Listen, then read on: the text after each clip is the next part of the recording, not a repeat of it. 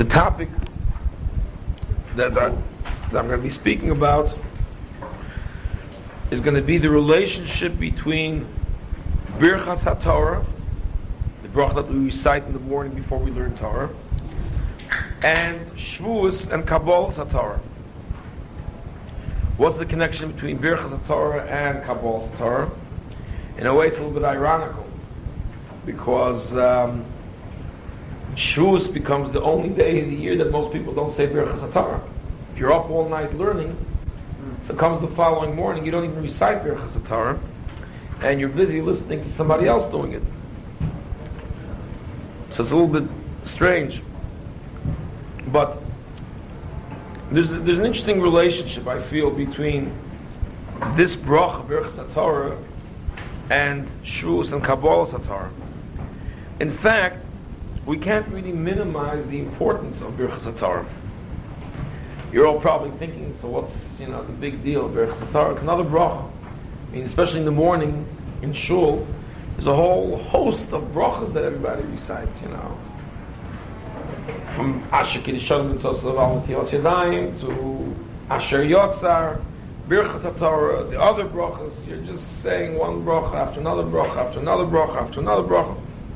In the morning, you're saying a whole host of brachas. Before you even get to Baruch Shema, you're already saying a lot of brachas. So how is this different than any other bracha? So that's what I'd like to emphasize. I'd like to emphasize the difference between the bracha that you recite with Birchas HaTorah and all other brachas. In fact, let's start off by showing two distinct and major distinctions between this bracha and any other bracha. Firstly, on the top right, the Gemara in the Dorm Daf Pei Aleph. The Gemara over there had previously spoken about why it is that there are many Talmidei Chachamim that don't seem to produce offspring that are on the right derech, if you will. Nowadays, unfortunately, we see the tragedy very often of children from very good homes that don't seem to be following the tradition of the parents. The father could be a great Talmud Chacham, a Rav, or a Rosh Hashiva, and the kids. Says the Gemara, one of the reasons amongst many, and I'm not really going to go back onto this particular topic, I'm just doing it because of the fact that the Gemara mentions it. Ravina says it's a punishment shein mevorchen b'Torah tchila, that they don't recite a bracha on Torah before they learn. So the Gemara had said that the reason why Talmidei Chachamim are kind of punished is because they were lax, if you will, in not making Birchas HaTorah tchila. The word tchila over here means the first bracha, the bracha that you recite before you learn Torah. In other words, when you get an aliyah to the Sefer Torah, there's a bracha before the kriya, and then there's a bracha afterwards. So the bracha that you recite before you learn is the bracha tchila, the bracha that you recite before you learn Torah. In fact, the idea of the aliyah is essentially based on this principle. The aliyah is you go up to the Torah, and even if you had recited a Birchas HaTorah earlier in the morning, but it was instituted that whenever there's public reading, you should recite a bracha on the Torah. And in effect, that's what we're going to be talking about, the great importance and the significance of what does it mean when you recite a bracha before the laning or before you learn Torah. Essentially, it's going on learning Torah, but for that matter, it's the same idea as the bracha that you recite before you lane. So the Gemara takes it now to a much higher level. The Amar Rabbi Yehuda Amar Rav, Mai Dichsiv, the Pasuk says, Mi ho'ish ha'chacham. Pasuk in the Navi says, who is the wise person? V'yovnez that will understand this. Dovar zeh, the following matter was asked, Nishal l'chachomim, was asked to the prophets, to the sages, well, the Nevi'im as well as to the prophets, and nobody knew the answer. V'lo pirshu, and nobody knew the answer. Pirshu HaKadosh Baruch Hu me'atzmo, until Hashem Himself answered. Hashem had to answer this question. Nobody knew the answer. What was the question? The question was Alma of the Haaretz. What was the sin that resulted in the destruction of the Beis Hamikdash, the first Beis Hamikdash we're talking about, and the exile of the Jews from the land of Israel? What is it that was worthy of such a terrible punishment? What sin was on such a high level, or low level, if you will, that should deserve this kind of punishment? Alma of the Haaretz was the question. Why was the land destroyed? Why was the land laid waste? And nobody knew the answer. In other words, apparently, the question was a good question. The Chachamim didn't really have an answer to it. The prophets didn't have an answer to it. And Hashem himself had to tell the people something which they otherwise would not have known, not from sages, not from prophets. And what did Hashem say? Vayomer Hashem, and Hashem had to answer, Al Ozvam es Tarasi. I mean, because the pasuk itself indicates this dialogue. The pasuk says, Alma of the Haaretz, what was the land destroyed? And rather than the Navi giving the answer, he says, and Hashem said for the following reason. As if to say, there was a question that was discussed and asked amongst many, and no one seemed to have the answer until Hashem said, okay, now I'll tell you the answer. None of you seem to know the answer, I'll tell you the answer. The answer is because they forsook the Torah. Al Ozvam es Tarasi, they forsook my Torah. I mean, if that's the answer, it's kind of anticlimactic, because that should be something that everybody should have known.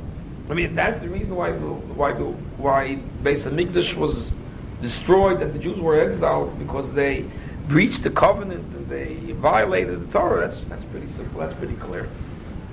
So therefore, the Gemara gives the following peculiar interpretation of this. And Hainu Shaloi Shalom B'Karli, etc. Loihochaba Amar B'Dam Arav She'ein Mevorchen B'Torah Tchila. They didn't make the bracha, Birchas Torah. That's why the land was destroyed. In other words, no one understood this reason. Everybody understood all other violations. But Osvam as Tarasi apparently is something different than the rest of the pasuk. The pasuk continues, Lo Shamu B'Koli, Lo Holchubo. But what is Osvu as Tarasi different than not listening to the voice of Hashem and not going in the ways of the Torah? Osvam as Tarasi, says the Gemara, is Hashem says Shlo Birchu B'Torah Tchila, that they didn't recite the Birchas HaTorah before they learned Torah. Tchila. Of course, this answer seems to raise more questions. I mean, this is the reason to destroy the land of Israel. So we know that Birchas Torah is obviously very important. But is it that important that the land of Israel was laid waste and the temple was destroyed? And Hashem uses the harsh term, Al Osvam es Tarasi, and no one understood this. This is called forsaking my Torah, because they didn't make a bracha before they learned Torah. This is what's pshat. So first, let's take a look at the Ran immediately to the left of this Gemara. That's why you say the Mishnah right after you say that. Well, there does seem to be some correspondence, as you're pointing out, between the non-compliance with Shemitah and the destruction of the land. Actually, there are different aspects to the destruction that may have had different factors causing it. You know, exile of the land being laid waste, destruction of the temple. And we do find in the sources lack of tochacha. Some of these things have to be viewed as either factors that were also part of it, or things that maybe aggravated certain things, or precipitated things, or the length of the exile, which in this case corresponded to the years of the Shemitah, which they didn't keep as well. So that was another aspect to it. So there are aggravating factors as well. And then there's also cause and effect factors. For example, the lack of tochacha is not necessarily always viewed as the cause. It's a cause that precipitated other things. If you'd have tochacha, other things wouldn't happen. If that that youth wouldn't have killed the Archduke of Sarajevo. So there wouldn't have been World War I, but it's hard to really attribute the entire World War I as resulting from one assassination. There was a complex web of factors involved. Each one of them can be viewed as a cause of World War I, including ultimately the assassination of the Archduke of Sarajevo. If that wouldn't have happened, maybe there wouldn't have been a World War I. That's true. Teaching you a lesson, and there's a lesson to be learned from that. But it's a little bit oversimplifying by merely saying that had there not have been an assassination, that's the only cause of World War I. Clearly, it's not the only cause of World War I. So it's the same thing. If they would have said Birchas HaTorah, there may not have been a destruction. Because of, again, we have to understand what this concept means. So that's what we're going to try to explain a little bit. Likewise, if they would have observed the Shemitah, in fact, based on what we'll learn today, hopefully, we'll understand better maybe even that relationship. The relationship between Shemitah and Birchas HaTorah, as we'll see. Now, to understand this Gemara, the Ran brings down from Rabbeinu Yoina. He brings down the following, and it partially enlightens us, but it doesn't exactly answer our question as to why this is such a serious offense. The Megillah Storm of Rabbeinu Yoina, he brings down from the fact that they're Medaik. I'm going to try doing this quickly. That the land was destroyed for the lack of Birchas HaTorah before learning. The Meisa also was Torah Sekipash Mash Shos was Torah Lo Hayoiskim Bakishiz Lachom Vim Lom Lo Pershu Alo Dover Goloi Hayev Kalafarish Alvadai Oiskin Hayu B'Torah Tomid. The fact that the sages and the prophets didn't understand it means that they must have learned Torah. Because had they not have learned Torah, if you take the pasuk at its simple level, that they completely abandoned the Torah, then it wouldn't have been a difficult thing for the sages and the prophets to come up with the answer. The fact that they didn't have the answer means that this wasn't readily apparent. Therefore, says Rabbeinu Yoina, what the Gemara is saying is, they did learn Torah. And therefore, they didn't have the answer as to why the land was laid bare. Only Hashem that knew. He understands he understands the depths of a person's heart and motivation. That they didn't make the bracha, meaning kloimar. That the Torah was not valuable enough in their eyes. The Torah itself was cheap in their eyes and not worthy of a blessing. And says Rabbeinu Yoina, what that means is shlohayu oiskim bo lishma, that they were not learning Torah lishma. Umitoich kach hayu mezalzelin beberchosa. As a result, they denigrated the making of a bracha for it. V'hainu shloiholchu ba koloimar v'kavonosa v'lishma. That's what it means. They didn't go in its path. They didn't learn Torah with the right kavana, and they didn't learn it with lishma. These are the words of Rabbeinu Yoina, says the Ran. What is the Rabbeinu Yoina saying on a simple level? They learned Torah, yes, but the lack of a bracha shows that they denigrated the Torah as well as its bracha, and it was cheap in their eyes, not worthy of a bracha. In other words, they didn't learn Torah with the proper intent and with the right kavanah. They didn't learn Torah lishma. On the one hand, it sort of gives us a little bit of an understanding, but it raises more questions than answers. What does that mean? Because they learned Torah, but they didn't learn Torah with the right lishma, with the right kavanah, with the right intent.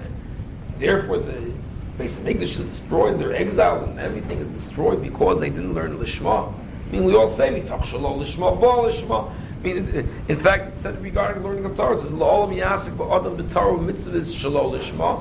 It's okay, and it's worthy and worthwhile for a person to do mitzvahs and even learn Torah. It says, "La'olam yasik ba'adam b'Torah mitzvahs shalol lishma.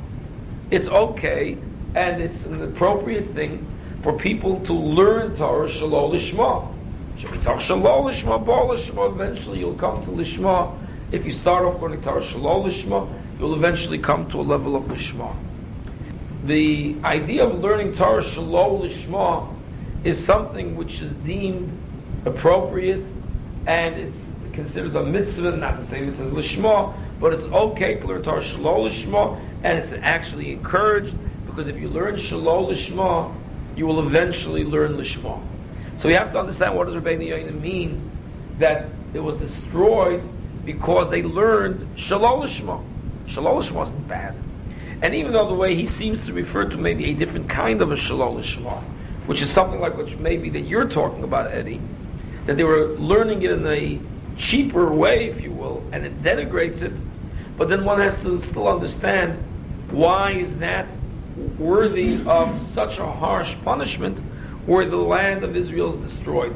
Merely because they don't learn Torah the proper way, is that a reason to destroy? Not that the lack of learning, but learning it improperly, is that a reason to destroy the land?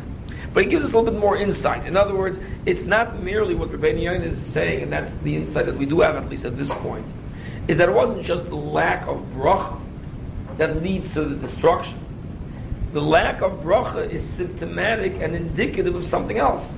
And it's that thing that it's indicative of, and that's why the land was destroyed. But now we have to understand that. But that's what Rabbeinu Yoina says. So the first level of understanding is to understand that it's not the mere lack of bracha. They negated the bracha. They didn't fulfill a bracha. It's a mitzvah say. It's a positive command. They didn't make a bracha. That's not a reason to destroy Eretz Yisrael. But it was indicative of something else. It's a symptom. It's something else that's wrong by the fact they didn't make a bracha. We have to get to the heart of what that is. But before we do that, let's talk about Birchas Torah a little bit as well. If you look, let's first take a look at the left, right in the middle, the piece from the Aruch HaShulchan. Aruch HaShulchan says, it's in Siman Mem Zayin, Birchas HaTorah Gedolah Ma'od Ma'od. How great and valuable is Birchas HaTorah. Chazal Omer b'Nedarim, this Gemara B'Nei they often say Chorva Eretz Yisrael. The land of Israel was destroyed on account of this lack of bracha. The B'Zeh Hoiru, because they showed, they demonstrated this way, by this, Shein Kedush HaTorah Chavivu Etzlam. Again, this is more of an elaboration of what Rabbeinu Yoina says. By not making a bracha, it shows that they didn't appreciate the sanctity of the Torah, and that the Kedushas HaTorah was not precious in their eyes. V'limdua, this is what Eddie just said, Rak Sharei Chochmas. They learned it, but they learned it the way they would other things as well. And that's really the meaning of it. Varehi Kli Chemdosa Shel HaKadosh Baruch Hu. It's the most precious utensil of Hashem, and you're cheapening it.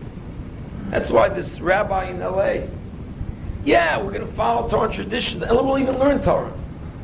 And I said the other day, I said Wednesday night, the majority of the JTS supports it. Either they believe what this rabbi said, that the Torah, that the Exodus never happened, and that the whole thing is a myth. Doesn't mean that they don't learn Torah. They learn Torah, but it's mythologized to them, and they're in effect saying that, listen, of course we should learn Torah, and Torah is our religion. But the bottom line is, it's not the word of God, it's this, it's that, it's all myth, it never really happened. They're really learning Torah to make themselves look good. So No. You see, I don't want to go there. No, I don't want to go there. As to what's motivating, everybody's always worried about what the other guy's thinking. Well, what are they thinking? I don't care what they're thinking. It's irrelevant what they're thinking. I don't care if they're doing it for personal reasons, if they're doing it for an intellectual exercise. They cheapen Torah. That's exactly what this means. That you're learning Torah now, not Shalol L'Shma. There's Shalol L'Shma and there's Shalol L'Shma. There's different kinds of Shalol L'Shma. There's the Shalol L'Shma that most of us learn Torah with. Then there is the very clear cheapening of Torah. I mean, if you're calling it a myth and it never happened, there's no greater cheapening of it. I don't care if you learn Torah non-stop 18 hours a day. And I don't care why. It doesn't matter to me. And if you're observing it, we're good. He told everybody, go home and keep Seder. He kept the Seder. It's a nice, quaint tradition. It's taking the word of God and demeaning it. It's Devar Hashem Bozo. You can't get a greater desecration. Al Ozvam es Torah, so you forsook my Torah. The word of God, you have defamed, demeaned, denigrated, cheapened, and made fun of. I mean, there is no greater Chil Hashem and desecration, where you take God's word and you desecrate it. And you're learning it. But you're learning it like you're learning Greek mythology. I mean, the Iliad, the Odyssey by Homer is also studied today. And it's viewed as great literature. And that's the way you're viewing the Torah. That's Dvar Hashem Bozo, that's cheapening it. You don't need anything greater than that. So he says over here, says the Aruch HaShulchan, you're showing Shein Kedushas HaTorah Chaviva Etzlam, that the holiness and the sanctity, the sacredness of Torah, the Kedusha, is not dear to you, is not precious. And V'lomdua Rakishare Chochmas, you're learning it like other Chochmas. In fact, with the movement, which I explained Wednesday night, the conservative movement was an outgrowth of what was called then historical Judaism, or Chochmas Yisrael, which was, in English they refer to it as the science of Judaism. The whole JTS is based on the concept of Chochmas Yisrael, the wisdom of Israel, or they call the science of Judaism, or in its original German, Wissenschaft das Judentum. The Wissenschaft, it's Wissenschaft. It's a science. It's Wissenschaft das Judentum. It's the science of Judaism. Chochmas Yisrael. In other words, it's a chochma like other chochmas. That's cheapening the word of Hashem. And what is the Torah? Harei kli chemdosa shel HaKadosh Baruch Hu. It is the precious vessel by which Hashem created the world. Ubo somach gam koydem b'yeh shemayim v'aretz. This was Hashem's source of joy and nachas before there was even the heaven and earth created. V'anachnu amo b'nei Yisrael ein lanu ba'olam. We, the Jewish people, have nothing more precious. Ein lanu ba'olam davar chashiva sulasa. We have nothing more precious than the Torah. V'chol ha'Torah kula shmoisav yisbarach. K'chsiv shemen turak shemecha. I mean, it's brought down in the Svarim that the Torah is considered to be the names of Hashem. So you're making fun of God's name. It's the Shemos of HaKadosh Baruch Hu. When you demean Torah, you're demeaning God's name. This is how we achieve eternal life. We consider it to be the source of why the world was created. As the Pasuk says, if not for my covenant studied day and night, I would never have made the laws by which heaven and earth were formed. Therefore you have to be very, very careful with Torah and thereby the Chashivas of Torah. The truth is, if you look around the world today, you see this in many guises. The idea of Yeshiva Bachram draft in Israel, although there are some issues there that do require attention and there are some valid complaints there. I'm not knocking the whole issue. But a lot of it is motivated by a denigration of the value of Torah study for the integrity of the Jewish people and for its survival.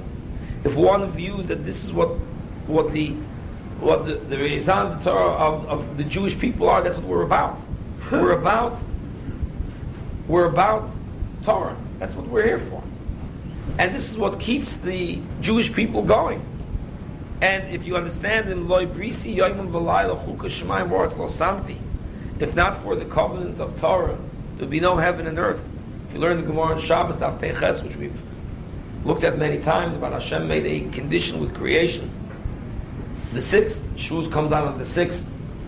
So Hashem said in Yom HaShishi that if not for that Yom HaShishi, the sixth of Sivan, when the Torah is given, then the whole 6 days of creation isn't worth it.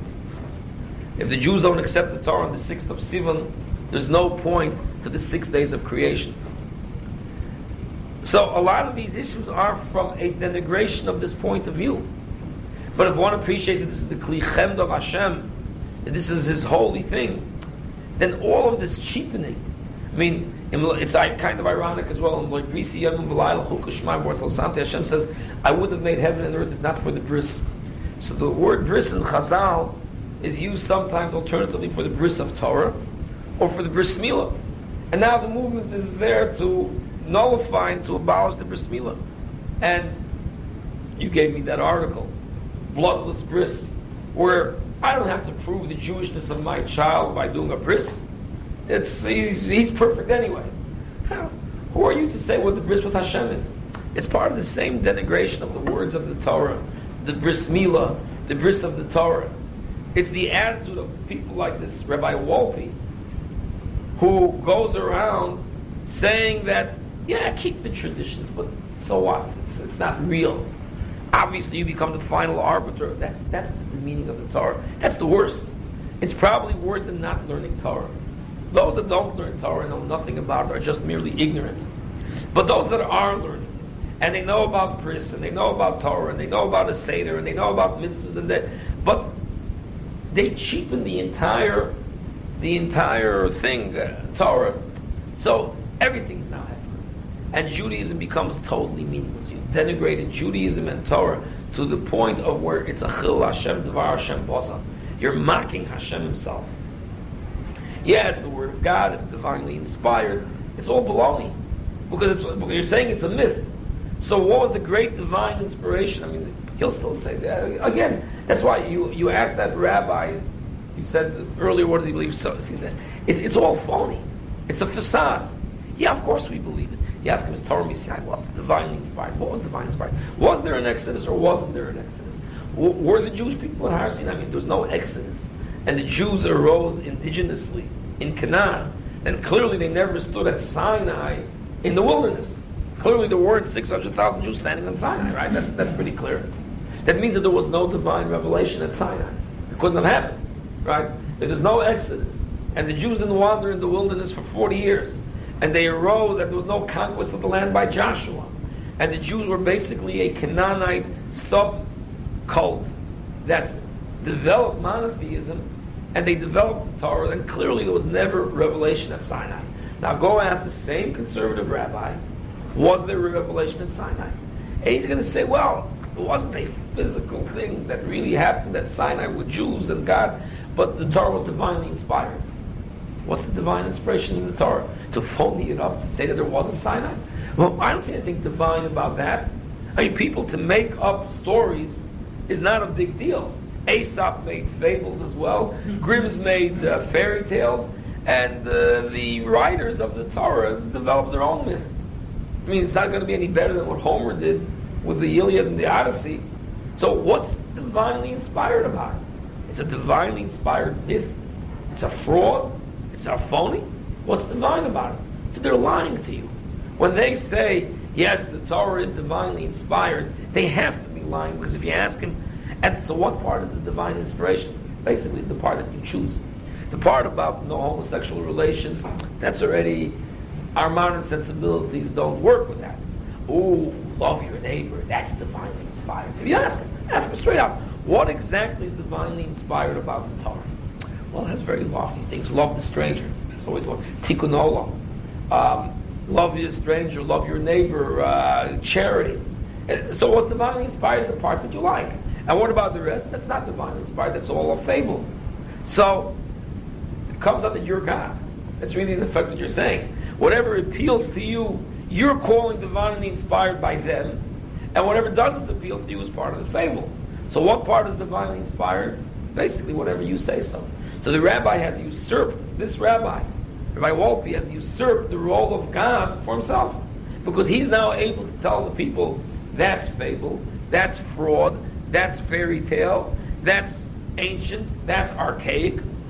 Rabbi Ismar Sorsh, the head of the conservative seminary, the JTS, said that the whole temple thing with sacrificial cult, it doesn't appeal to our modern sensibilities. So Leviticus is out. except for the part that I like, where it says, love your neighbor as yourself. That part of Leviticus I like. The homosexual part I don't like, so that's out. And this is cultistic, and this is fable. So what then is divinely inspired? Only what Ismar Source, tells you is divinely inspired. That's basically what it comes down to. Because he's going to tell you exactly what's not divinely inspired, or whatever he doesn't appeal to. Whatever appeals to him now becomes called divinely inspired. So he's usurped the role of God, and he tells you, this is divinely inspired. I mean, because what's going to be our roadmap and our yardstick to determine which parts are divinely inspired or not? In the same book of Leviticus, we have to discard about 90%. We have to discard 90% about this and about that. But we're going to, at Shemitah and everything, we'll discard all. We'll keep this passage, that's in Leviticus. We'll keep the parts about don't send your kids to Moloch, and don't do any of that. We'll keep the parts about Kedosh and Tiyu, because it sounds good and lofty. But we'll discard the rest. So who knows which part is the part to keep? It's going to be the rabbis of the JTS. They're going to be the ones telling you which to keep and which to discard. So that means not only the chutzpah of denigrating the Torah, but they're usurping God's role because they're telling you it's divinely inspired. But they're going to tell you which parts are divinely inspired. And how do they know which parts are divinely inspired? What's their proof? We at least have a Shulchan Aruch, we have a Nesara, we have a tradition, we have a Gemara. What exactly do they have that tells them which parts to take and not? Absolutely nothing. They just turn it on their own. It's all arbitrary. They are the final arbiters of right and the wrong. And not only that, but they have the chutzpah to say this is God's command. They're no longer even telling you, listen, we don't have anything. Let's start religion from whole cloth. Judaism is nothing. There's nothing there. There is no Torah. Let's start off a religion. And I'd like you guys to accept me as being the one to know the moral code of what's right and wrong. Do you vote me in? I mean, do you think it's a good idea that I should be the one? They're not even doing that. They have a greater chutzpah. Their chutzpah is, it's just part of our tradition, was part of our tradition. They don't have a Shulchan Aruch. Because they don't follow Shulchan Aruch. What I tell you is tradition. That's what they're saying, is what I tell you is what God is. They're like the false prophets of old. They're, think about it. There's no difference between the modern conservative rabbi and the prophets of the Baal. Eliyahu Novi took 350 prophets of the Baal and he slaughtered them. They killed them out. They killed out 350 prophets of the Baal. But what are the false prophets? They speak in the name of God and they tell you God says this and God never spoke to them. And I'm forced to this conclusion that a modern conservative rabbi is like the ancient prophet of Baal, because he's not even being honest enough to tell you that God never said anything. I am saying what I'm saying, and I'd like you to follow me because I think I know the right answer, and I'd like you to follow me, which, there's a certain honesty if you say that. If you say Exodus is myth, Revelation at Sinai is myth, the Torah is myth, but I do like certain parts, and I think you should follow these parts, and I hope you guys concur. And if people say yes, we concur. I mean, it's not Judaism, but at least whatever it is their religion that they're inventing out of whole cloth, and they're placing themselves on top, and they're asking, but they're honest. But they're not even honest. They're telling you by saying divine inspiration and then discarding whatever they want, they're saying that whatever is left that they hold of, that's divinely inspired. They're telling you, don't keep it because I tell you, keep it because God told you this. And they're always speaking in the name of God. God said we have a mission of Tikkun Olam. Judaism says we got to go rebuild the black churches down south. That's Tikkun Olam. That's what God said to us. What did God say? Who did God say it? He said it according to your understanding.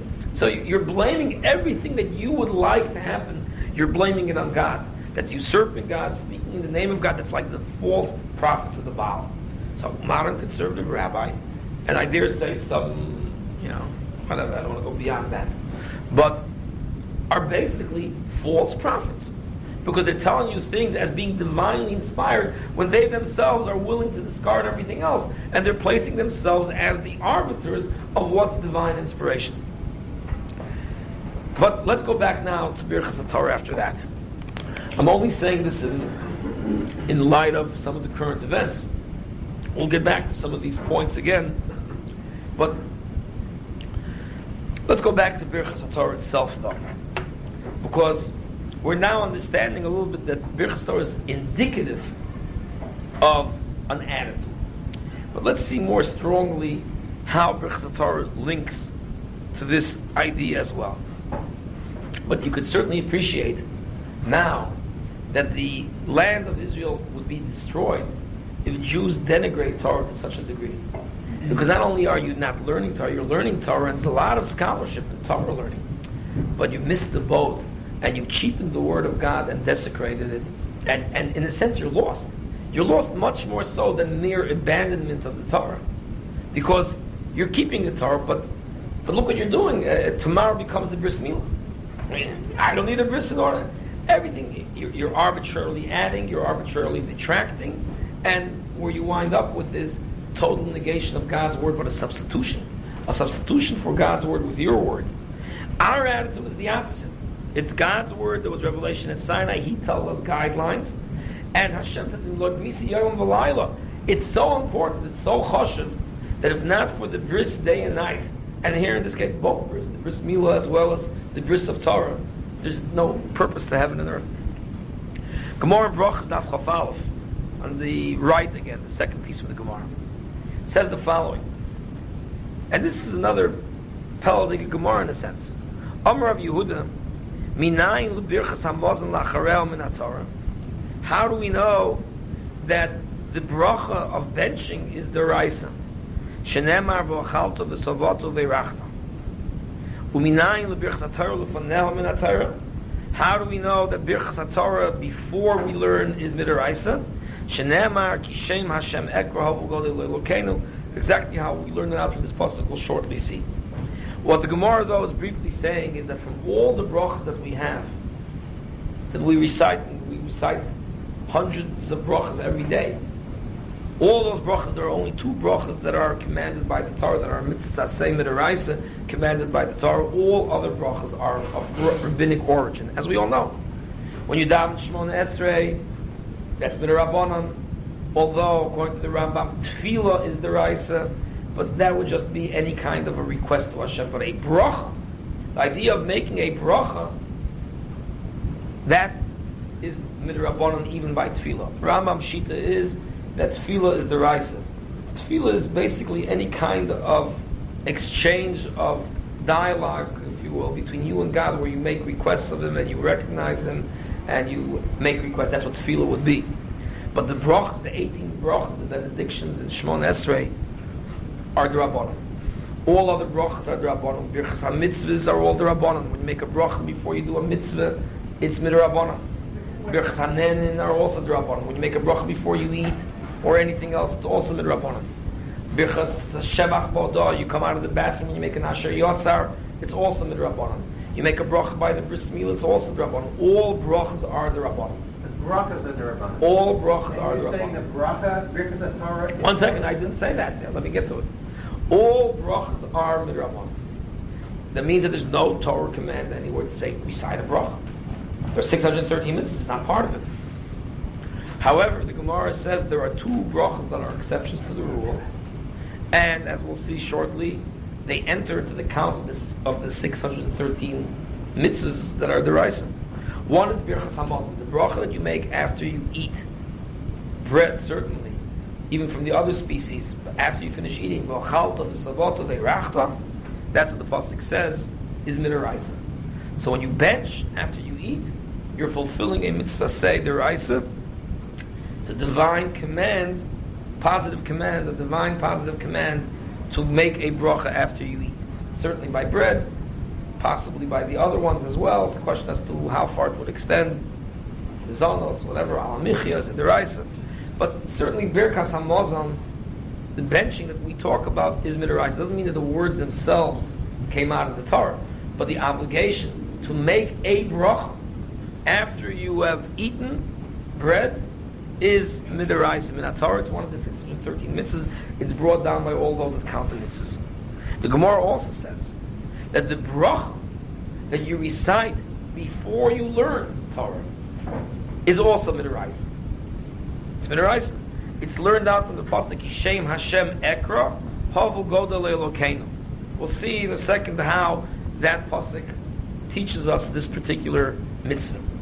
But now already we start seeing a little bit that Birchas HaTorah is not so simple anymore. I mean, it's one of the two mitzvahs that are derisa. In fact, it's the only two brachas that's derisa. And it's the only bracha that you do before you do something that's midaraisa. Yeah. The Gemara then wants to extend it and say, what about brachas before you eat, and what about brachas after you learn? Could we derive one from the other? Could we say that just like Birchas Hamazon is after you eat, likewise after learning you should also make a bracha, and same thing. Just like Birchas HaTorah is before you learn, before you eat, there should also be a bracha. The Gemara by the end concludes that no, the only derisas are going to be these two brachas.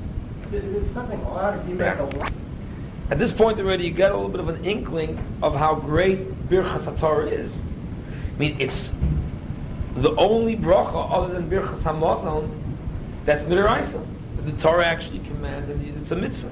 In fact, it's the only bracha that you do before you do something that's obligatory midaraisa. Birchas Hamazon is after, Birchas Torah is before. The Gemara actually wants to derive one from the other as well. We have to see, and that's one of the things I'd like to see, as to why is it that Birchas HaTorah, the mitzvah, is before you learn to do the bracha. The bracha that you do after learning is not midaraisa, whereas in the case of Birchas Hamazon, it's just the opposite. The bracha that you do after you eat, that's the raisa. The bracha that you do before you eat is not. In other words, you say Hamotzi lechem in the haaretz, that's not midaraisa. But when you bench afterwards, that is midaraisa. How come it's like that? Why is it after you eat bread, it's a mitzvah deraisa to bench? The bracha Hamotzi lechem in the haaretz that you do before you eat is not midaraisa. By learning Torah, the bracha that you make before is midaraisa.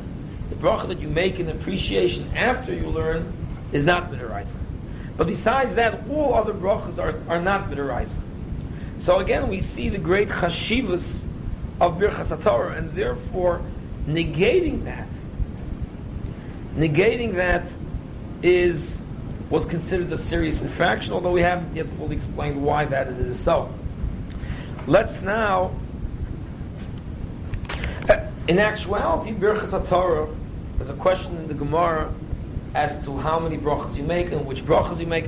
We make that whole series of brachas before, which the Rishonim have two opinions on. Depends if there's a vav in the v'harav, no, that you view it as one bracha with v'harav with the first part, with the last part with the Beisara, or is it two brachas? And therefore the question becomes, do you make a total of two brachas before you learn Torah, or do you make a total of three brachas? That's a question. The first bracha that we make, according to Ashkenazic custom, is la'asok b'divrei Torah. There's a different version as well. As Rabbi Osman was just here, and he explained to us what la'asok b'divrei Torah actually means. Let's just briefly review the 3 points that we made on la'asok b'divrei Torah, so that we see where we're holding. La'asok b'divrei Torah is an unusual expression, because you're saying, not only are you saying to Hashem, thank you for commanding us to learn Torah, to be lomei Torah, but la'asok b'divrei Torah. La'asok b'divrei Torah is firstly asik, engagement of the person himself. I mean, I always say it, and I'll just repeat it again, I've said it very often, we refer to people to learning Torah, we call it learning Torah. In the Welt, when you go into the world at large, and someone asks, Yeshiva Baruch, what do you do? He says, I'm learning. It makes no sense. In English, the English language, you say, I'm learning. You're learning what? I'm learning Torah. You're learning Torah. I mean, you go to a college guy, what are you doing? Biology. What are you doing? Learning. Oh, you mean you're studying biology? You go to medical school. What are you studying? Studying medicine. But where does this learning come from? Probably it comes from the Yiddish, because in Yiddish we say lernen Torah. So it becomes translated to the English as learning Torah. But I always said a different shot on this. Why we refer to Torah as Torah learning rather than as Torah study. I mean, obviously, English would be correct to refer to it as Torah study. We study Torah, we study this, we study Rashi, we study Chumash. But you don't really, that's very cold. You don't talk about it like that. You learn Rashi, you learn Gemara, you're learning a Rabbi Akiva Eiger. You're not studying a Rabbi Akiva Eiger. The difference is, and that's what Rabbi Osman was really in effect talking about before, but I always say it with a slightly different spin. Let's take an example. When a child is crawling and begins to walk, so what does he do? He studies to walk or he learns to walk? Nobody ever studies to walk. Not an intellectual pursuit that you go to preschool for, to study the mechanics and the aerodynamics of what it means to put one foot in front of the other and shift your weight from the hind leg to the foreleg, and you don't study that. You learn to walk. Riding a bicycle. You learn to ride a bicycle and you don't study to ride a bicycle. You don't study the laws of balance and friction and wind and all of this kind of stuff, and what to do when you make a round of turn. You learn it. You learn to drive a car. Although people go to classes about it, but you're learning to drive. So what's the difference? What's the difference in the meaning between saying that you're studying something or you're learning something? The difference is, what do you want to say? I was going to say that one is a continuous pursuit, the other one eventually. Well, I'm not sure, but you're right partially about the continuous. One becomes part of you, which is why it's continuous. You learn to walk, you walk for your life. You learn to ride a bicycle, it's part of you for life. You learn to drive, you can become rusty at it, but it becomes part of you. When you study something, it's a detached and an objective disengagement, if you will, sometimes. You're engaging in it, but in a detached way. When you're learning something, you're totally engaged in it to the point that where it becomes part of you. For example, you go to medical school and you study medicine, but you learn to become a doctor. You're studying medicine to become a doctor. But the act of learning and imbibing the knowledge that makes you a doctor, that's called learning. You learn to become a doctor. You study medicine, but you learn to become a doctor. You learn to drive a car, you learn to walk. Learning is the engagement where it becomes part of you. It becomes part of you. Therefore, the truth is, and it sort of like ties into what we were saying before, the disattached study of Torah, the science of Judaism, like other chokhmas, that's study, but it's not learning. What the Aruch HaShulchan said earlier, v'lomdu rak yisharei chokhmas, that they learned Torah like other chokhmas, that they studied Torah. They didn't learn Torah. They studied Torah. And Torah study became Torah study, not Torah learning. It became like studying literature like anything else, so you don't make a bracha. You don't make a bracha. It's this engaged and detached study of Torah, that's study. That's like Shar Chochmas. That becomes the science of Judaism. That becomes Chochmas Yisrael rather than Torah Yisrael. Torah Yisrael has to become part of you. And therefore, it's lasik b'devei Sorah, it's to learn Torah. So in a sense, what I said earlier, that the difference between study and learn is that study is detached intellectual studying and involvement, whereas lasok, asek, is an engaged and active learning where it becomes part of you. It's interesting that the two brachas that we find regarding what you're supposed to say when you see a great chacham, if it's a chacham in secular wisdom, you say Asher nosan mechachmasa lebasar v'dam, that Hashem has given of wisdom to man. Whereas the bracha that you make when you see a chacham b'Torah, when you see a Torah scholar, is Asher cholak mechachmasa leireyav, who has a portion of his wisdom to those that fear him. And this is also a similar concept to what we're saying right now.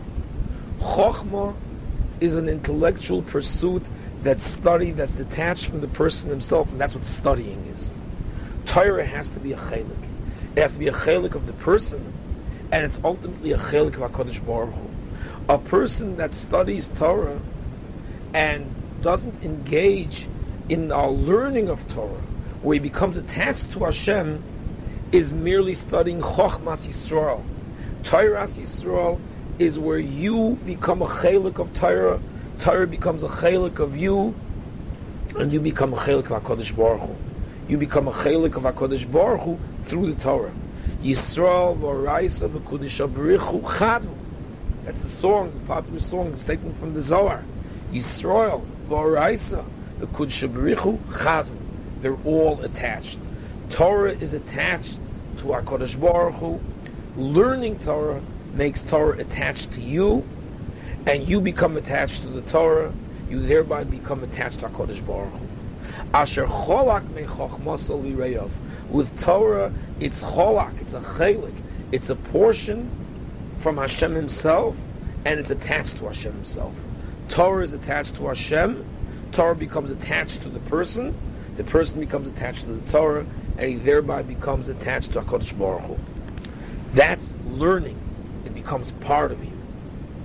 Study is detached. Study is an intellectual pursuit, an intellectual exercise. That's what you do with other chachmas. And therefore, as we said from the Aruch HaShulchan and the Ran, the sin of the Jewish people were that they didn't make the bracha by being aware of this as being part of their very being, that has to become part of every fiber of their being, and has to become attached to them. They have to learn Torah, not just study Torah. So in one sense, when we say the bracha, la'asok b'divrei Torah, that's what we're saying. We have a mitzvah not just to study Torah, but to engage ourselves in it, to become attached to it. It's la'asok b'divrei Torah, not just to be lomei Torah. We don't just study it, we learn it. It becomes part of us. Rabbi Osman, however, said two other pshatim in what the meaning of la'asok b'divrei Torah is. One, he said, based on Rashi in Psachim, Daf Sam Chesam Beis, why on Shavuos there's a mitzvah to be lochem, to eat and to drink and to be happy and to enjoy physically, to show, says Rashi, shenoyach u'mekubel, that we were mekabel the Torah. In other words, he's saying that what Rashi's trying to teach us is that Torah is not something which we do reluctantly, that we do it as a responsibility, as great as it is, but rather that we enjoy it. La'asok b'divrei Torah means we enjoy Torah. We're engaged in it. It's part of us, and we enjoy it. It's not just a duty and a responsibility that we are forced to do, but rather we enjoy it. Therefore, you need lochem in order to demonstrate our appreciation and our geschmack in Torah. La'asok b'divrei Torah, according to this, would mean Torah is geschmack to us as well. That's one pshat he said. So now we have two understandings of la'asok. The third one that he said is based on what Tosfos in Brachos Daf Yud Aleph from Beis and Talmidei Rabbi Ben Yain and other Rishonim say over there, and that's the following. The question, of course, is asked: how come when a person learns Torah and then he interrupts his Torah study to go and work, and then later on in the day he comes back and he learns a second time or a third time or in the evening? Why does the bracha of the morning still retain its validity? After all, we know that for any mitzvah, and certainly for Birchas Hanenin or for anything, if a person has an interruption, a significant interruption, he has to make the bracha again. So certainly when a person makes a bracha in the morning and he learns later on that evening, it's a very, very large disruption and a significant interruption. A hefsek, why don't you have to make another bracha? Says Tosfos, because the chiv of Talmud Torah applies on the person constantly 24 hours a day. That's what Rebbeinu Yaina says also along those lines. And therefore we could explain the idea of la'asok b'divrei Torah two ways based on this. Number one, as Tosfos says, it's not an interruption. You're actually engaged in Torah study all day. Because since the responsibility, the yoke of Torah is on the person all day, he never really interrupts his sense of responsibility to learn Torah. It's merely he's forced to do something else, but when he's finished, he goes back to his Torah learning. As a result, one can understand the words la'asok b'divrei Torah as implying, this is my asik. My asik is Torah.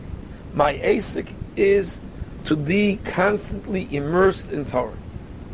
The fact that I have interruptions and I have other needs and everything else does not detract from my general sense of feeling totally immersed in Torah. La'asok b'divrei Torah then means we don't have just a mitzvah to learn Torah. We have a mitzvah to be immersed in Torah. That's la'asok b'divrei Torah.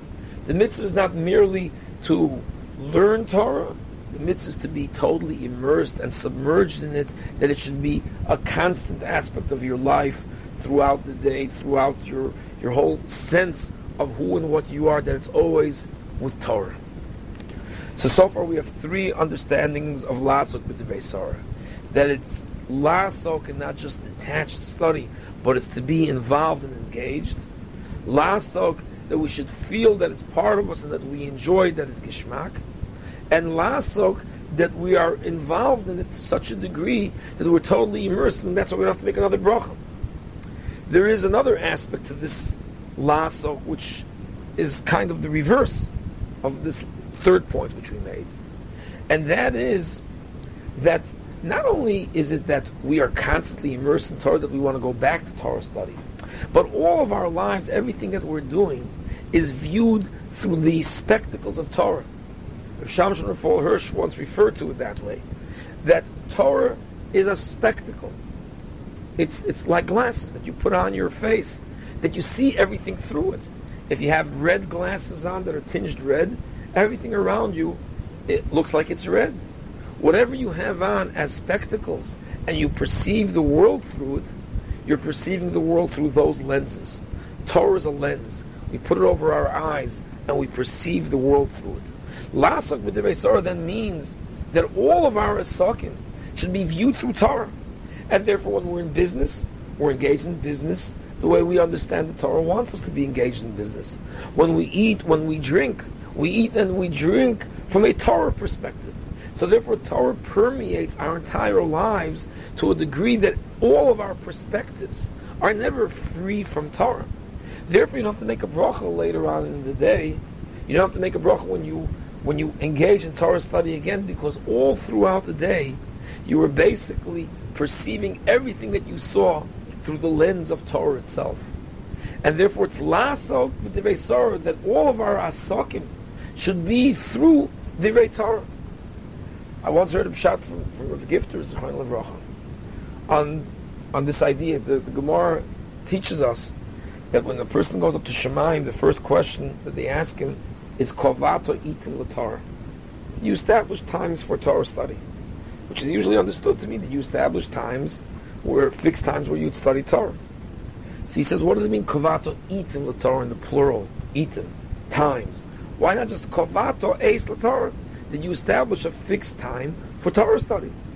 Of course, it might be in the plural because, as the Rambam teaches us in the first parak of Hilchas Talmud Torah, that a person is obligated to set aside daily 2 times for Torah study, once by day and once by night.